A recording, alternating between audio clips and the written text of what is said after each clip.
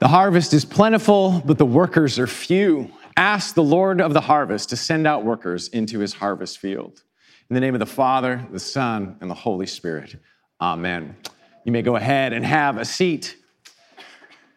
As you've heard, it is the second to last Sunday in the season of Epiphany, the season of Christ's light and glory. And as the second to last Sunday in Epiphany, today is World Mission Sunday, a Sunday in which Anglican churches and others emphasize the way the light of Christ is shining forth across the globe among nations. There is this propulsive sense of energy as we hear and we learn of the explosive growth of the church worldwide. It is estimated by 2025 that 2/3 of Christians will live in Asia, Africa, Oceania, the Middle East, the Caribbean, and Latin America. And there is this tremendous sense of energy as we have a sense of the church going among the nations, the gospel spreading out, a sense of energy and excitement. Perhaps also, however, a sense of cognitive dissonance. Why not here? A few years ago, my wife said to me, it doesn't feel like people come to know Jesus anymore. Both anecdotally and statistically, the facts support that intuition. The percentage of Americans, those living in the West, who identify as Christian is decreasing. Many of us have friends and family members who once did identify as followers of Jesus, but do no longer.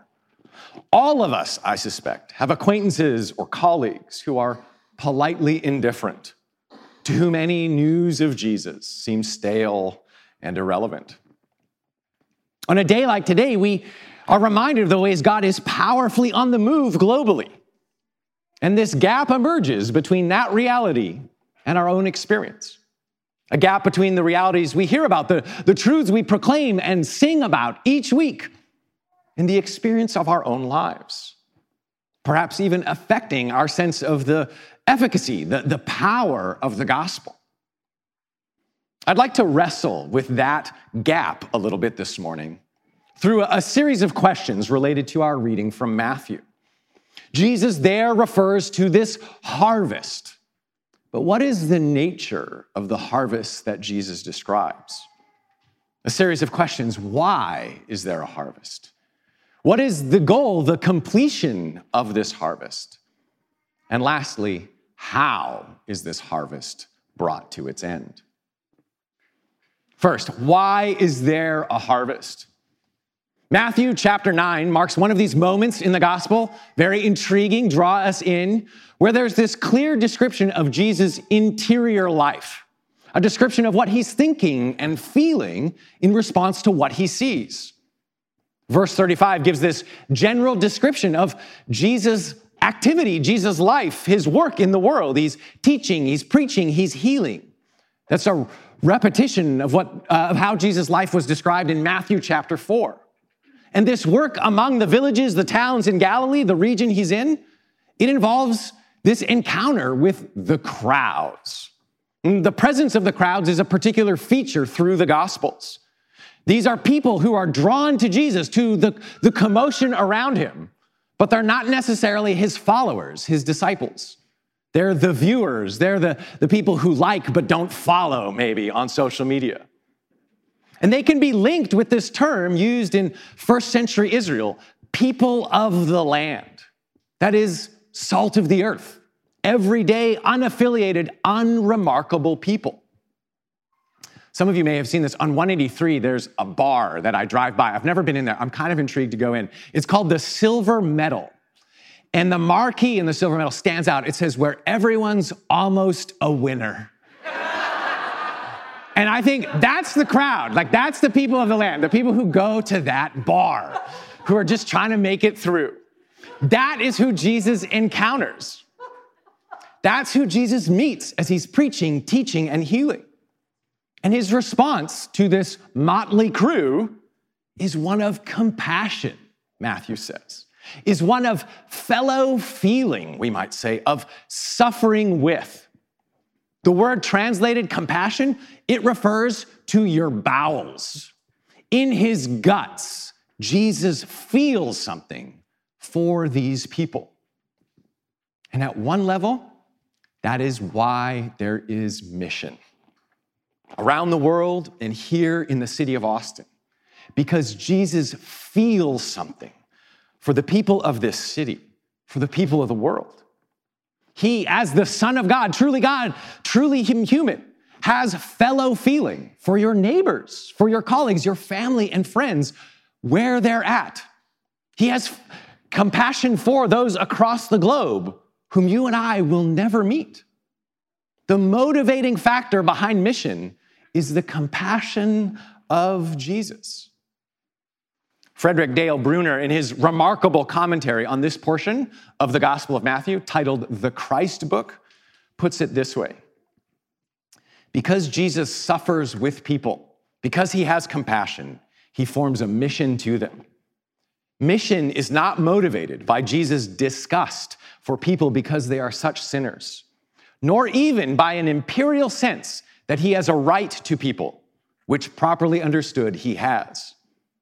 Mission, rather, is motivated by the more appealing fact of Jesus' compassion for hapless people.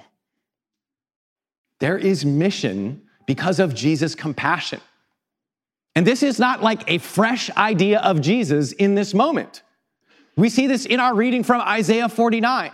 At the very heart of God's intention for his creation is this word going out. It's too small a thing for this only to be about restoring, gathering the people of Israel. I'll make you a light for the Gentiles, that my salvation may reach to the ends of the earth. The same generosity, the same compassion we see in Jesus is there, present in Israel's God throughout the story of Scripture. Jesus is not this anomaly, this novel development. There is no division in the heart of God among the persons of the Trinity. God is moved with compassion for you, for your neighbors, your colleagues, your friends and family, by God's fellow feeling for his creation. There is mission. I do wonder if any reluctance we have toward mission, toward evangelism, begins here, rooted in this unarticulated but no less real sense, diminished sense of God's compassion. In my own life, the repeated spiritual battle seems to be to retain the awareness, the knowledge that God is good toward me, that he has compassion for me. Perhaps you can identify. And I think our forgetfulness of the sheer goodness of God, his compassion, the fact that we cannot hold to that truth so easily, is demotivating when it comes to carrying that truth forward for others. If I'm right, then the initial task of mission is not to get out there and work harder, but is to ask God, ask the Holy Spirit in his mercy for a renewal in our hearts and minds, a reminder of his compassion toward us. That is the beginnings of mission, that the people of God be stirred up with a fresh awareness, a deeper apprehension of what Jesus feels for us, for the world around us. Ruth Padilla de Borest paraphrases Jesus this way. She says, I am serious about this world. I love this world. I'm willing to suffer and die for this world. That's the root of mission. Now, some of you keen listeners among us will have recognized, have heard that something has shifted in my answer to this question, why is there a harvest? We've been talking about mission, and that's related to the harvest, but it's not quite the same thing. And there is this relationship between Jesus' compassion and the reality of a harvest. Through Jesus, God is acting in the world, right? He's preaching, teaching, healing. He's stirring things up that draws the crowd, harassed and helpless. And then the presence of the crowd engenders this further response of Jesus, compassion.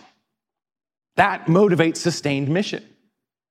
But the reality of the harvest, the existence of the harvest, is rooted in the fact that the crowds, that the people are harassed and helpless. They're hapless, as Bruner said. You see it. The reality of the harvest is connected to the need and pain of the world. That is the harvest. That is the field the Lord says is mine. And it's plentiful. It's that pain, it's that need that we are all aware of, complex, multifaceted, but ever present. It's that need, it's that pain in its totality that Jesus desires to heal, to bring restoration. What is the nature of the need that Jesus sees? The words translated harassed and helpless carry with them this sense of people having lost heart, lacking in vision and direction. They don't know where to go, even of people collapsed in on themselves, fainting. The image of sheep without a shepherd appears throughout the Old Testament. It's most prominent in Ezekiel 34, where it describes how people are betrayed, abandoned by their leaders, by those who have been put in place to care for them, who do not, in fact, have their best interests in heart. And so people are left vulnerable, alone, languishing, lost, and lonely. In the mornings when I drive my kids to school, we've been listening to Tom Petty. And my favorite song by Tom Petty is Learning to Fly. And it's kind of an upbeat song. Yes, and all God's people said amen. It's kind of this upbeat song, but there's this verse where he sings, "Now some say life will beat you down, will break your heart and steal your crown." And my kids are like singing along, and I'm like crying in the front seat. Because that is what we're talking about. That is the experience of need and pain, that life is hard and long and difficult, and we're alone. That is the reality among people. That is the harvest that Jesus identifies, and he names it. It's plentiful. In our day, he might have pointed to the collapse of trust that people have in institutions and leaders. He might point to the epidemic of loneliness that characterizes our hyper-connected society. He might point to the reality that in every station of life, there are people asking, is life worth living? People who do not know that there is one who is for them, who will not forsake or abandon them, who do not know that there is a shepherd who is faithful and good, able to save and guide us into life. Your neighbors, your friends may not be open, in your estimation, to Jesus talk, but they are, I guarantee you, at some level, surely asking these questions of identity, intimacy, security, and trust. Who am I? Am I alone? Is there anyone able to help? To whom can I entrust myself? That is the harvest to which Jesus points his church, to which he points you and I. Why is there a harvest that is plentiful? Because people are in need and hurting, and Jesus cares about that. So that's the first question. The second question is, what is the end, the conclusion of this harvest? What does it mean for the harvest to be brought in? Our reading from Isaiah 49 has this emphasis upon the return of the people of Israel, the return or regathering of the tribes of Jacob. Yet there is also this global element. The anointed servant of the Lord cries out to the distant nations. For many of us, when we think about mission or evangelism, our minds immediately turn to examples of coercion, the legacy of colonialism, to a paternalistic impulse at best, if not an imperialistic one. Get out there, conquer and win, defeat them for our side. The reality of those impulses and aspirations in Christian history is undeniable and tragic. It is to be repented of. But those impulses are not connected to Jesus' words regarding the harvest.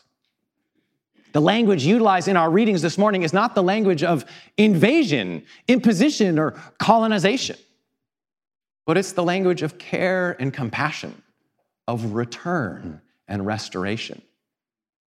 Return and restoration for Israel, but also for the nations. The language of return, of coming back, applies both to the people of Israel and to these distant lands. When the name of Jesus is brought to distant lands, when news of the goodness and faithfulness of God is brought to those who do not know him, what is being extended is an invitation to return, to in some way recognize the one whom we all know. It is to be brought into loving alignment with the one in whom we and all people live and move and have our being. I've used this illustration before, but I think it's just perfect, and so I'll use it again. There's theologian Jeremy Begbie has applied some lessons from music, from sound, to theology to help illustrate our understanding of things. And he talks about a three-note chord as an illustration of the Trinity. He uses it as an example of the way we might conceive of three distinct things interpenetrating, combined, unified. It's kind of cool, limited as every illustration of the Trinity is. But where I think this illustration gains real power is when he talks about there's that three-note chord on a piano, and then he describes conversion, evangelism, mission, as the other notes being brought into resonance with that three-chord note. Distinct, each bringing their own sound, but joining in harmony with God and with the whole of creation to make something beautiful, make something more than we could of ourselves, to become what we were made to be.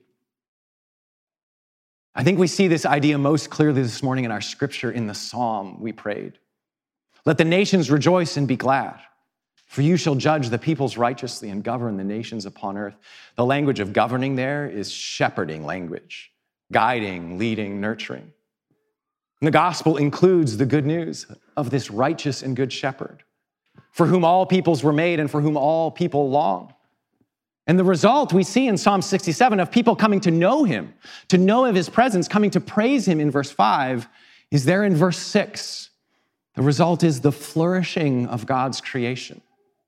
As the nations of the earth are brought into life-giving alignment with the one who is righteous, who's compassionate, who's able to lead us in justice and peace, who is wholly good, things come alive. I think just as there is a reminder for us today of Jesus' compassion, so too there may be a reminder of his sufficiency, his capacity to respond to all the needs of the world, to meet the needs of the nations, and to cause creation to come alive. This is what Jesus is on about when he gives his followers the Great Commission. Go make disciples, teach them to obey everything I've commanded. Not because our tribe needs to win, but because all authority has been given to me, who's gentle and lowly of heart, who's faithful and compassionate. And people need to know that there's one who is for them, who is just, who's mighty to save, that they and all of creation might come alive. That is the end of the harvest.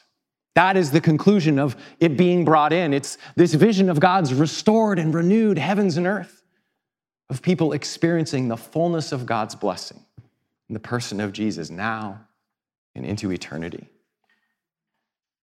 How? How might this come to be? Justo Gonzalez has titled his commentary on the book of Acts, The Gospel of the Holy Spirit. Acts is the story of the early church's mission. Its full title is The Acts of the Apostles. But Gonzalez's title gets at something true, something that we may be tempted to forget, that the work is the Spirit's. The bringing in of the harvest, the meeting of the needs of the world, truly and with power, is the work of God. This is why Jesus' exhortation to his disciples, to us, recognizing the fullness of the harvest, is to ask, is to pray. He doesn't say, get your best minds on the problem and figure it out. No, he first says, pray that God would send out workers.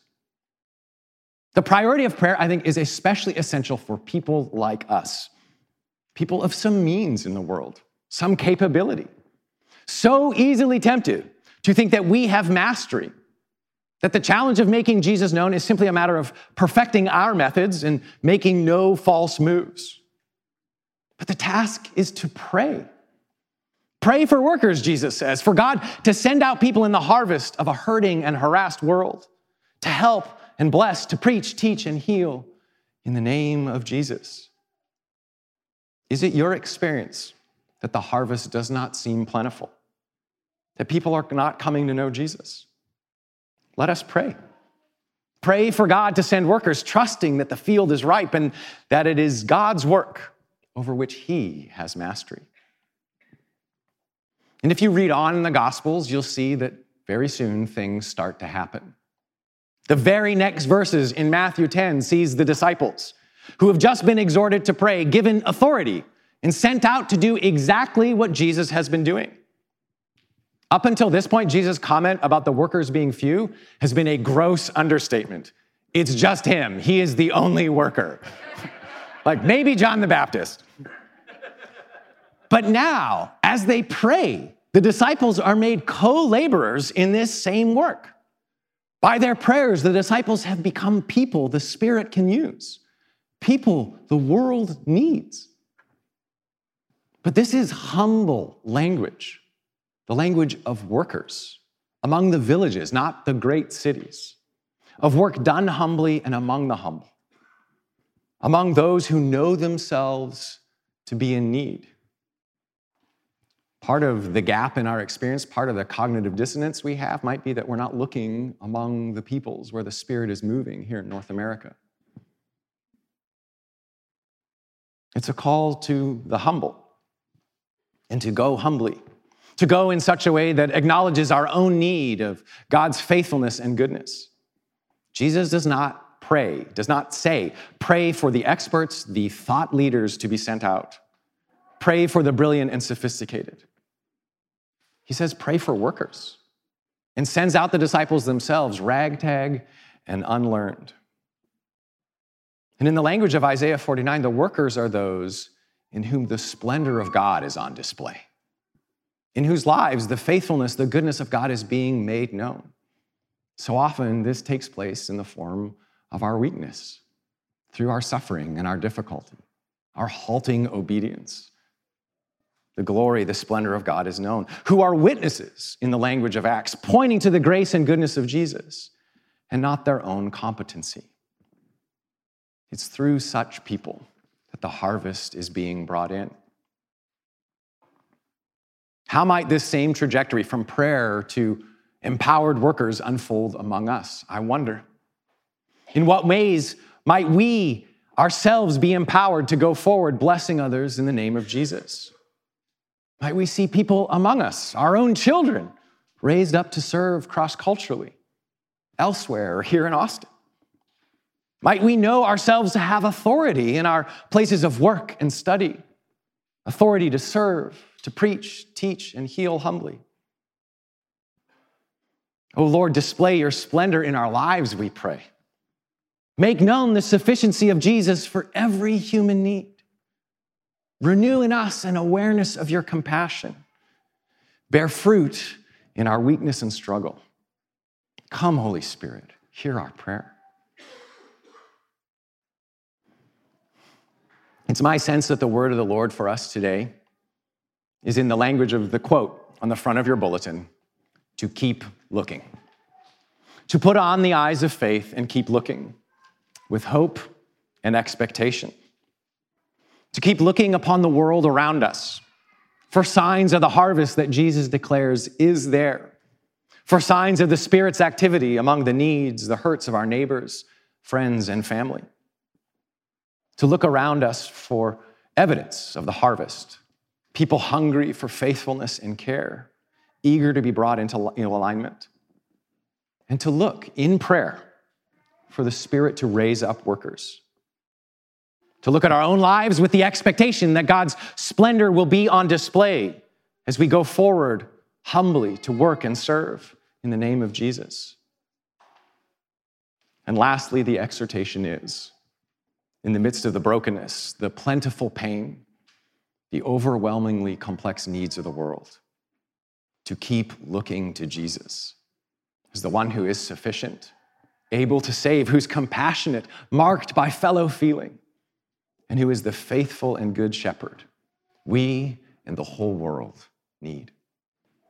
In the name of the Father, the Son, and the Holy Spirit. Amen. Let me pray for us. Gracious and almighty God, as we hear this word from the Gospel of Matthew, as we hear these words from Isaiah and Acts and Psalms, would you, by your Holy Spirit, cause these words to penetrate our hearts? And would you, by the power of your word, by the power of your Holy Spirit, give us fresh vision, oh God, to look upon our city, where we live, where we work, where we study, to look upon the world with the lens that Jesus gives us here. A harvest of people hungry and hurting, of people in need of what only you can provide. And we pray, Lord, would you send workers? Would you raise up workers, oh God, to go, to preach, to teach, to heal humbly in your name, oh Lord. And by your mercy, by your Holy Spirit, would that happen among us? And Lord, for those of us here who are in need of a fresh encounter, a fresh reminder of your sufficiency and your compassion, would you now, in the quiet, in the gentle voice of your Holy Spirit, confirm in us the truths of your love for us and your ability to save. Come, Lord Jesus. Come, Holy Spirit. In your name we pray. Amen.